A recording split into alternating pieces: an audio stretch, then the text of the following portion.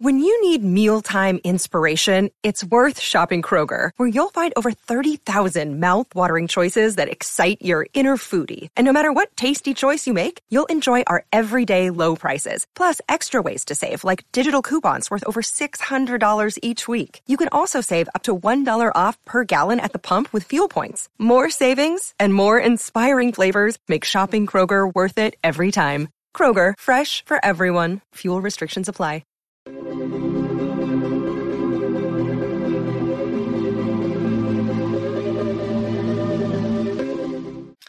What's up, everybody? Isaac here with Civil Engineering Academy. Thanks for joining me today on another podcast episode. I'm excited that you're here. If you haven't liked us, please do so. Share this with a friend. Give us a subscribe. Leave a comment. All the things help us out. But we're excited that you're here and joining us again. And we're here to help you. If you're studying to get your professional engineering license, we're here to help you every step of the way. Check us out at civilengineeringacademy.com. But today my guest is Dr. Nehemiah Mabry. He goes by Dr. Nee, and he is awesome. He is a structural engineer. He's earned his PhD from North Carolina State. He works as a bridge engineer, or part-time now, but definitely was working as an engineer in the structural engineering world, doing bridge design, bridge inspections, and all that fun stuff. He has since started a company called STEMedia, and it's been a few years now that he's been running it. But STEMedia is built around helping underrepresented groups be able to find, STEM and encourage STEM, and finding a leg up in STEM through networking and courses and through media. So STEMedia is really his bread and butter, and something he created, and it is an awesome resource for people that are finding their way into STEM. So we talk all about his journey into civil engineering, talk about any issues that he had, successes and some failures. He gives some great tips along the way. I really enjoyed this interview. I think you're going to enjoy it as well, and it's going to be coming up right after this. See you in a minute. All right, we are live. Dr. Nee, thanks for jumping on the Civil Engineering Academy podcast. I appreciate you being here today. Oh, my pleasure. Thanks for having me. These are always fun to do. I connected with you just kind of over the internet and the mission you guys have going on, and I really like what I'm seeing. And I just wanted to bring you on the show and talk about not only that, but your own kind of history into engineering as well. Get a little bit about your background. So I guess as we kick this thing off, can you tell me just a little bit more about your own background into engineering? Why did you choose that path yourself? How did you get here? Yeah, how did I get here? That's a good question, man. I tell you what, my dad always gets the credit for that. He recommended engineering to me. I had heard the word a number of times. Of course, I knew that the person who directed or drove the train was called an engineer. That's a common thought. You always get that. Yeah. Always. And I tell you that it wasn't until 11th grade that I actually got introduced to what it really was. My dad recommended I went off of this NASA summer internship program. I applied for it, got in, loved it a whole lot. And for once, my dad was right. For once, he knew something, right? So I got in and did that. So much so, I'm going to tell you that the next summer, I finished this internship. They didn't have it for me that year. It was I was between high school and college. I just volunteered. I said, "Hey, can I come out and do it again? Can you put me in the lab? I'll do whatever. I just want to continue to be around this phenomenal engineering that's taking place out here on the Marshall Space Flight Center location there in Huntsville, Alabama." And the rest was history. I got another internship the following year, and just stayed with NASA, I think, for a total of about 8+ years. Wow. Through various part-time jobs and internships. That's great. Now, fast forward, and you've got your PhD, your doctor. And I know going into STEM it can be a difficult career path. Yeah. So what motivated you to go all the way to get your doctorate degree? What was the decision behind that? Yeah, I wish I would say that, hey, I knew ever since I was a kid I wanted to be a doctor. I wanted to come down. I didn't. I didn't even plan on getting my PhD when I was doing my bachelor's. Yeah. And I graduated when it was, the Great Recession. That was when I came out of undergrad. And in my mind, I would just get a nice little job and start working down there in Alabama. But since I went to a number of job fairs and I found out that even the recruiters at the job fairs weren't 100% confident in their own jobs, I said, you know what, maybe there's an opportunity to stay in school a little bit longer and ride this thing out a Mm. bit. But here's how the opportunity really came. I saw someone in the cafeteria, it was at a restaurant, who happened to be working on the same internship program that I did when I was in high school. So by this time, we're about 5, 6 years down the road. And I run into someone that I met my first year at NASA. And they say, you know, here, there's another program that is targeting grad students. It's called the NASA Graduate Student Research Program. Hmm. If you apply for that, you will have funding to stay in school and receive a stipend.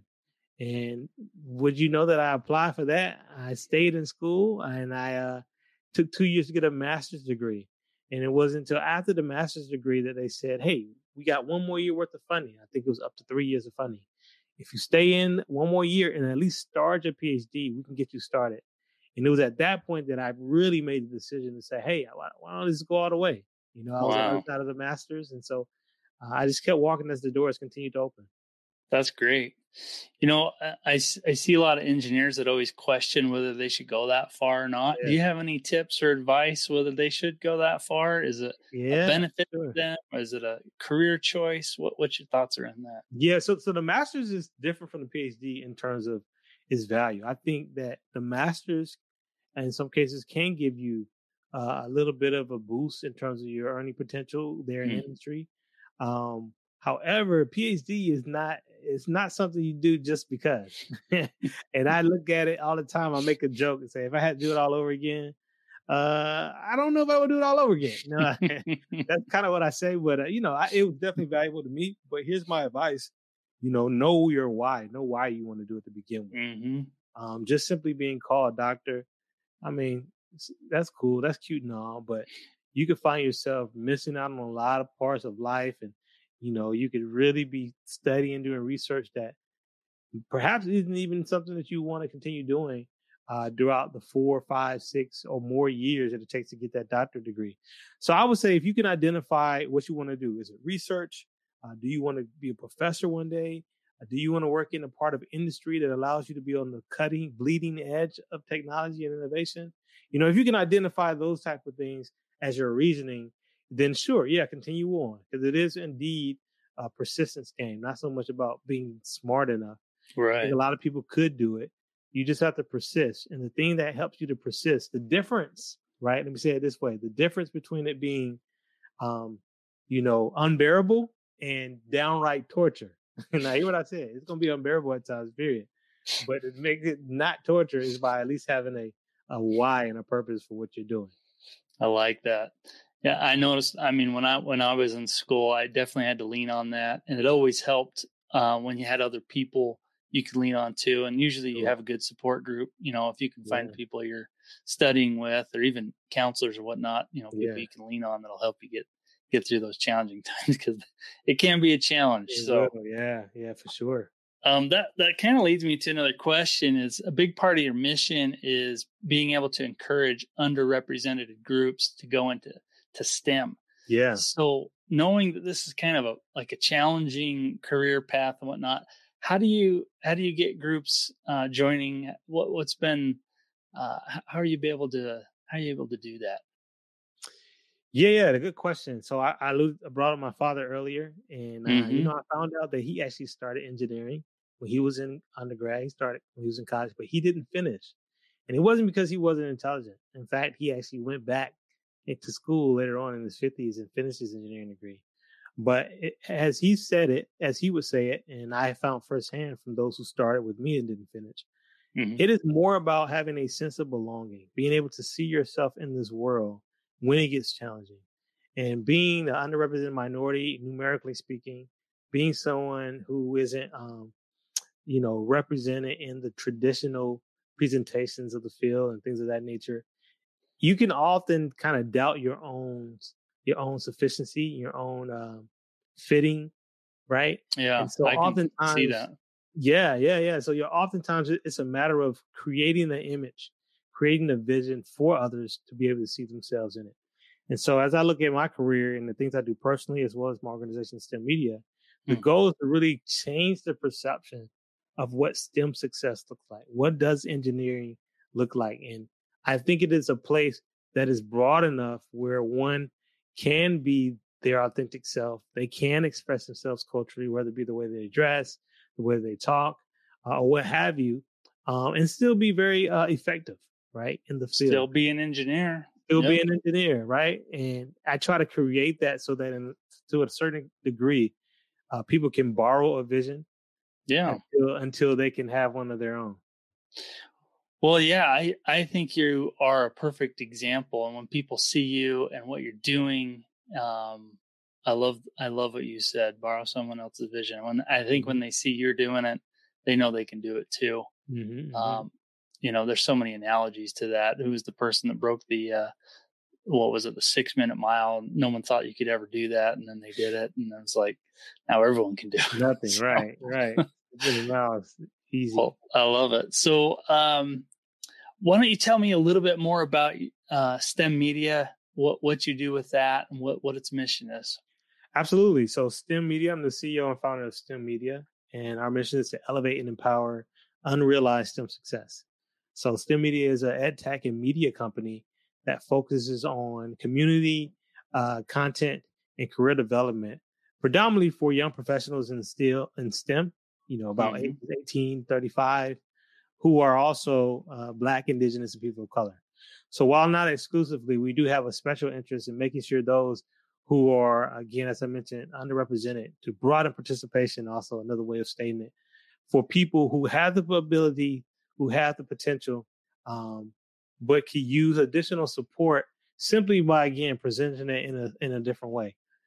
That being said, I really feel like the world is missing out, right? Human potential is not fully realized because we don't have the inclusion that we need, because of the brilliance and the genius that comes from having a more diverse team isn't always accounted for. And so STEMedia likes to be one who, on one hand, creates the content, creates the material, creates the programming that allows things to be explored in a non-traditional manner. But also we're a platform that helps to connect, recruiters and talent acquisition folks and people who are actually looking to be exposed and to access more diverse pool of talent as well. And so we do that, again, as a service-based company in media production, but also as a platform. We have an app. We host our own events, and we'll allow some of those incidental collisions to take place under within the media ecosystem. That's great, man. I really do enjoy, what I've learned about STEMedia and what you guys are doing. So I think it's awesome. Love what you're doing. What do you think, I guess, now that you've been doing it for a little while, what's been your favorite part about running STEMedia? Ooh, that's a good question, because there's a lot of good parts. It's nothing like having a creative idea and things that sometimes feel very authentic. They feel very true to who you are, but you just haven't seen it been done before. You haven't seen someone mix, say, spoken word poetry with, technical concepts. Right. Seeing people, mix, have a DJ in the middle of a professional development workshop. Like that isn't always the case, right? And when we do these things, and yet find that they not only culturally resonate with people, but still people walk away empowered, enlightened, and advanced in their career. That there's nothing more satisfying. And awake. Keep me awake, right? Exactly. Recommending it to other people, right? That's what we do. And that's one of the best parts. And then, it's always cool to just ideate with my team. You sit down and say, we want to make a video that does this and this.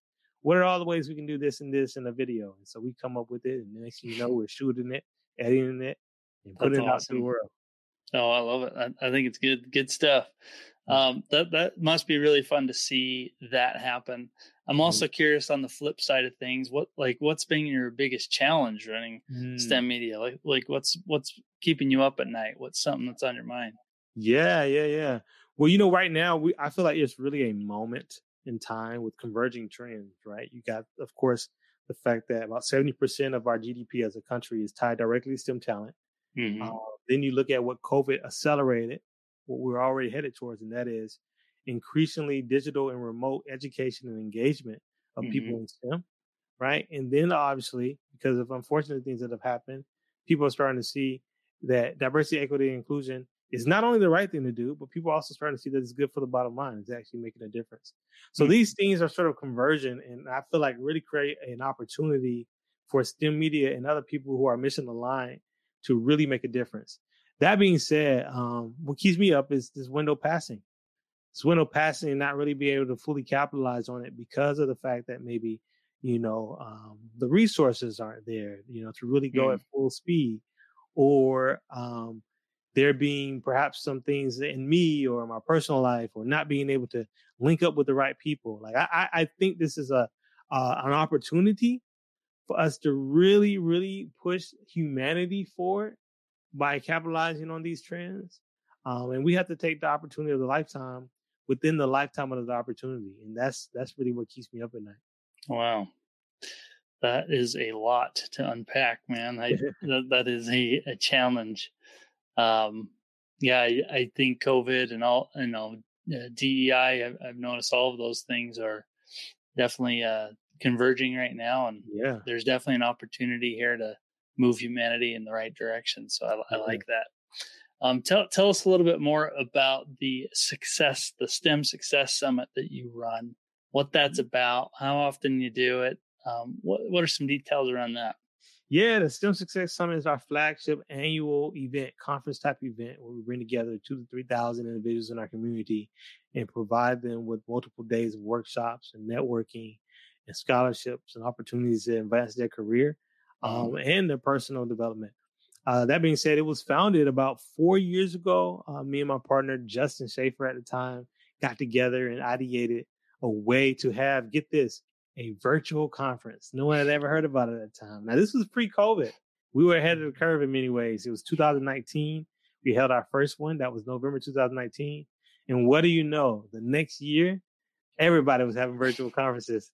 And so finding ourselves already having our feet wet, we were able to host another one. And that next one was even better. I mean, we doubled our attendance from year 1 to year 2, got some pretty nice star power, right, for our keynotes. Great. Because people were more available. And then year 3, last year, 2021, we also did the same thing, leveled up our attendance, expanded our reach.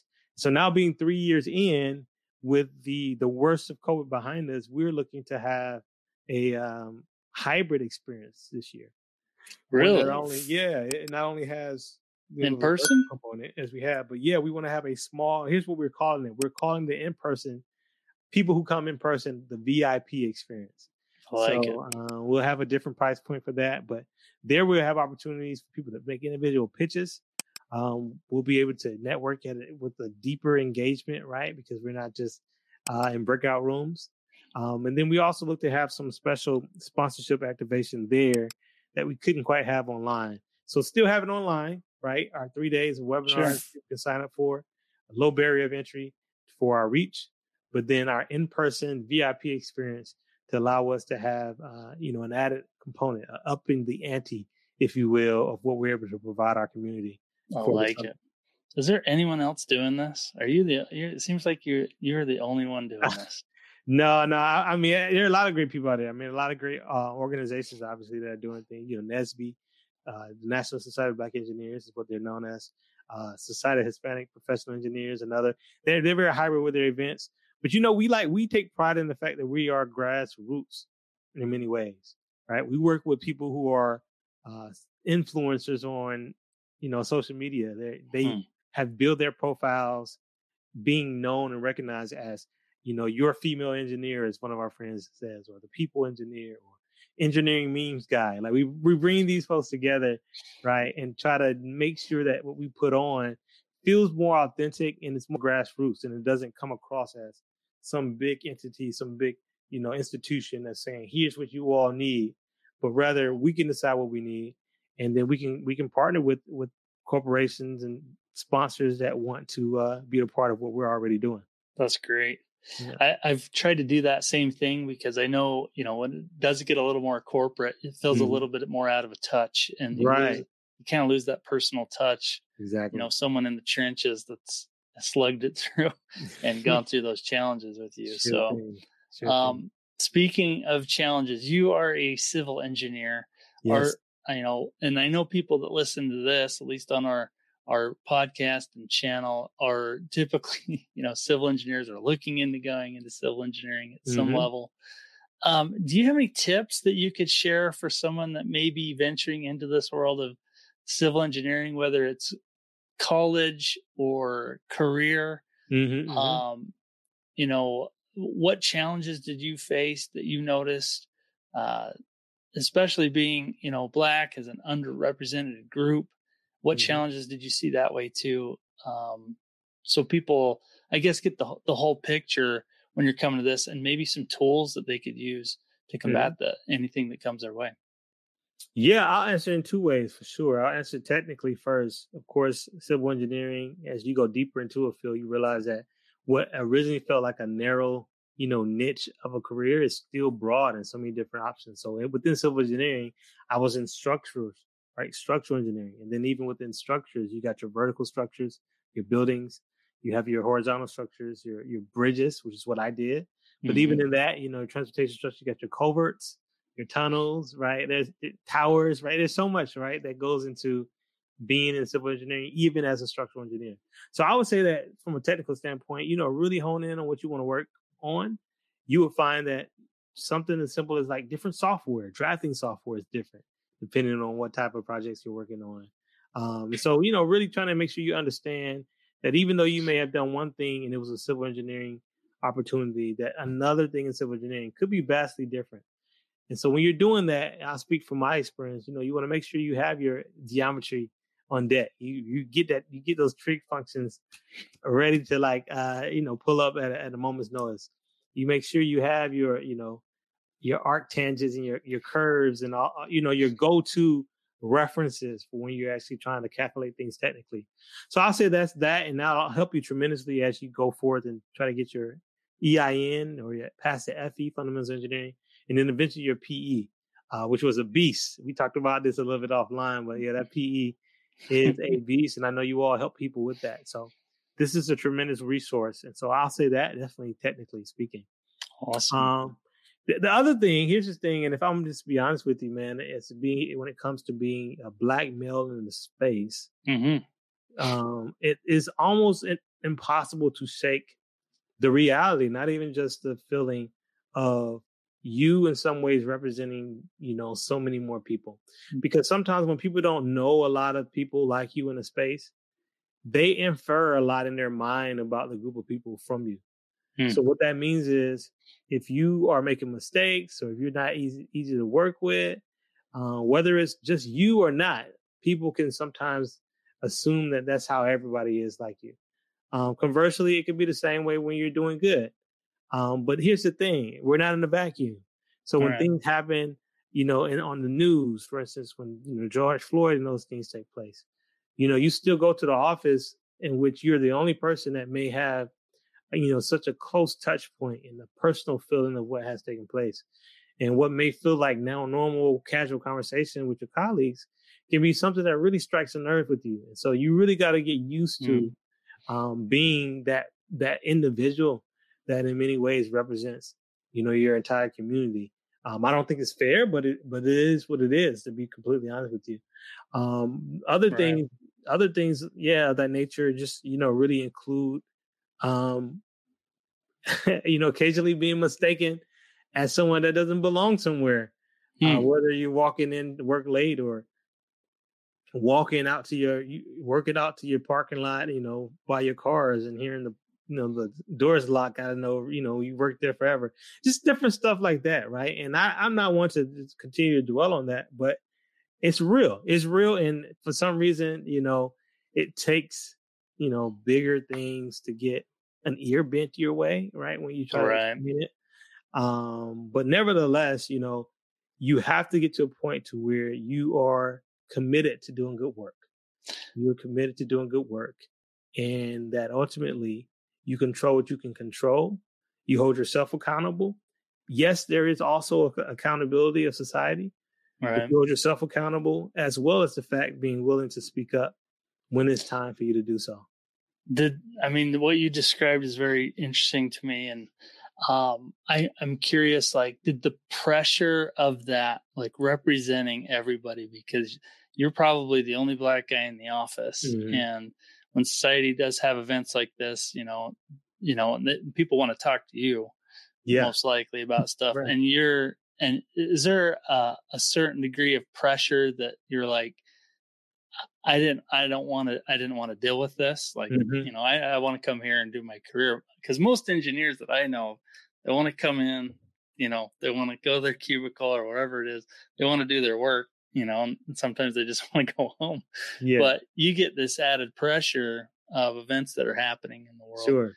Did that pressure, I mean, did that ever get to you personally? I mean, yeah, I think it feels more pressure before you're able to get to a point, or at least for myself, before I was able to get to a point of saying, I'm not going to put the pressure on myself. there you go. I have to always speak up, to always have to make sure things are right. Or if I do speak up, I'm still speaking on behalf of myself from one experience. And I don't have to give people the impression that just speaking to me is enough. Because it's one of these things where it's like, yeah, I definitely want to do a good job. Sometimes I don't want to have the conversation, but also that doesn't mean the conversation doesn't need to be had. Right. You know what I mean? So it is refreshing when, you come across individuals and allies, as we refer at times, who want to become more acquainted, may take the cue from you. All right, let me not try to press Nehemiah on this or make it his job to educate me. But maybe I'm going to speak up, right, in another circle, or I'm going to go take initiative to educate myself outside of just the one Black guy that I know having to do it. And so, yeah, I think it's one of those things where it's like, yes, the pressure was there. Then I began to give myself permission to not have to perform. But that also happens in conjunction with the fact that, very much so, the conversation still needs to be had, and very much so, people still need to speak up, even if I'm not at a given moment, up to doing so. Right. Makes sense. Thanks for sharing that with us. I think that's stuff that we need to hear. So that's good stuff. Sure. Jumping back a little bit to the engineering side of stuff. Yeah. People struggle with these PE. They struggle with the FE. Many people fail, and even sometimes fail classes. Do you have any tips when people do struggle, they fail, or they have to repeat stuff? Do you have any tips around maybe this fear of failure and getting back and trying again? Yeah. So here I have some tips, and I'm gonna speak to. It's probably not gonna be everybody, because I know you got a lot of people you help, but I know it's gonna be a few people out there that need to hear this, and that is, let go of your pride. Let go of your pride. And the reason why I say so is because I actually used to do pretty well in math classes, and I passed the FE on the first try, right? Nice. PE was a totally different story. Right. But what happened was I developed some sort of like, overconfidence at times. And I didn't do things as if there were some more points in saying, I didn't have to take a course, or I didn't need to bring all my references with me, or I didn't even need to study the whole thing. And I still did well. Well, when I started to fail, part of me was just like not wanting to have to do the extra work. I mean, I didn't have to study that hard for the FE. Why should I have to do all this extra studying for the PE? Or I didn't have to do so much when I took this class. Why do I have to spend all this time now? And oftentimes it's the pride. It's the pride of saying, what if I do all this and I still fail? Everything I know about myself, or I believe to be about myself, might be questioned. And it's like, nah, do what it takes. Right. And so one of the differences that made the difference for me was me going from saying I have a PhD, I passed the FE without failing ever, and let me just take the test, right? Which didn't work out well, to like, all right, let me enroll in a course. Let me get an accountability partner. Let me make a checklist where I literally hit every single topical area that I know is going to be on the exam. And at that point, then I can say that I gave it my best shot. But until then, it's just my pride. Yep. No, I think there are plenty that need to hear that. Running courses, I do get to see a lot of different sides of people. And I can usually tell when people got the pride thing going on, when everything is a problem, or they scrutinize every little thing. And it's kind of like they maybe they went and took the exam And some people struggle with just the whole process. Like Right. they're mad at the NCES for how they test, and how they do it. And it's just like, I get it, but you got to drop that. Do. Right. Do what you got to do. Do what you got to do. Okay. Yeah. You may be right, but don't let us stand in the way of you doing what you got to do. Exactly. Sweet. Yeah. Good advice.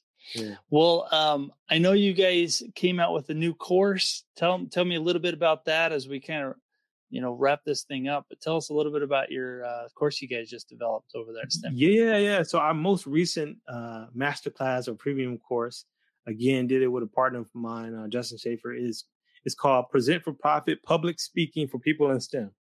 And, I've always had I would say at least the ability to speak publicly. I didn't always like it, didn't always volunteer to do it. But over time, as I began to embrace it, I kind of realized that not everybody that are in our line of work, find it natural to get up and speak or beneficial, or some people really are. It's right up there with death. They are scared. Come on now. I mean, some people would rather die. Yeah. I mean, it's up there, right? And so there's a huge opportunity and a huge value proposition for our profession to help people learn how to better speak, how to better communicate. And then, hey, those who might even have doors open for them to do it as a side hustle or an advancement to their career and bring in more job opportunities, by all means, we want to make sure we unlock that for people. And so we just released this course, Public Speaking. Present for Profit is the formal name, but it's a public speaking course for people in STEM. We go from everything from how to craft your presentation, how to make sure your data and your technical information isn't all stale, how to work with clients, how to sometimes even book paid gigs outside of your day job to make sure that you can continue to expand your message and level up as a communicator. And we're really excited about it because people are responding and really verifying the fact that, oh no, this is an issue. I've been actually wondering about this for a while. Thank you so much, right, for creating this public speaking course for people in STEM. And so if people are interested in that, they can definitely go to STEMedia.com/courses. That's how you get to a lot of our content. But STEMedia.com/courses right now is promoting that course. And we're still in the phase where we have kind of a discount pricing. I don't know when people are going to listen to this, but I'll say it this way, as one rapper once said, yesterday's price is not today's price. And so definitely, if you're interested in this, I definitely say go ahead and check that out. I like it. I'm interested in that myself, man. You got good stuff there. That's really, really good stuff. We'll make sure we link all that in the notes and get that blasted away for you as well. So this has been really enjoyable. Thanks for jumping on with me, Dr. Nee. It's been really fun to have this chat with you. Any last pieces of wisdom you got rolling around in that head? I'll say that quote, and I didn't come up with it. It's from a motivational speaker, Dr. Eric Thomas, who says, you have to take advantage of the opportunity of a lifetime in the lifetime of that opportunity. Some people recognize their gifts, their talents, their opportunities that they've been allowed access to and things of that nature. But it's not going to last forever, right? Nothing lasts forever. Your children aren't going to be that age forever. You're not going to have, those coworkers forever. You're not going to always be in this stage of life that you're in now. So if there are opportunities, if there's something in front of you to take advantage of these opportunities of a lifetime while there's still lifetime in that opportunity. And so I'll leave on that. Love it. Well, thanks for doing this. As we wrap up, where can people connect with you? Where can they connect with you, see more about you? You want to jump to the website, LinkedIn? Sure. Something. Sure. Yeah. So I'll say my personal website, NehemiahMabry.com. You can go there. If you want to book me to speak, I'll be happy to do that. But even more so, STEMedia.com/connect. And you can see all the stuff that we're putting out on a regular basis. Again, that's STEMedia, STEMedia, STEMedia, one word with one M, .com/connect. And you can see a number of things we got going on, both free and also that require investment. And we'll love to see you on the inside of that. Love it. Okay. Sounds good. Thanks for doing this. We'll connect in the future. Thanks for jumping on. Absolutely. Have a good one. See ya.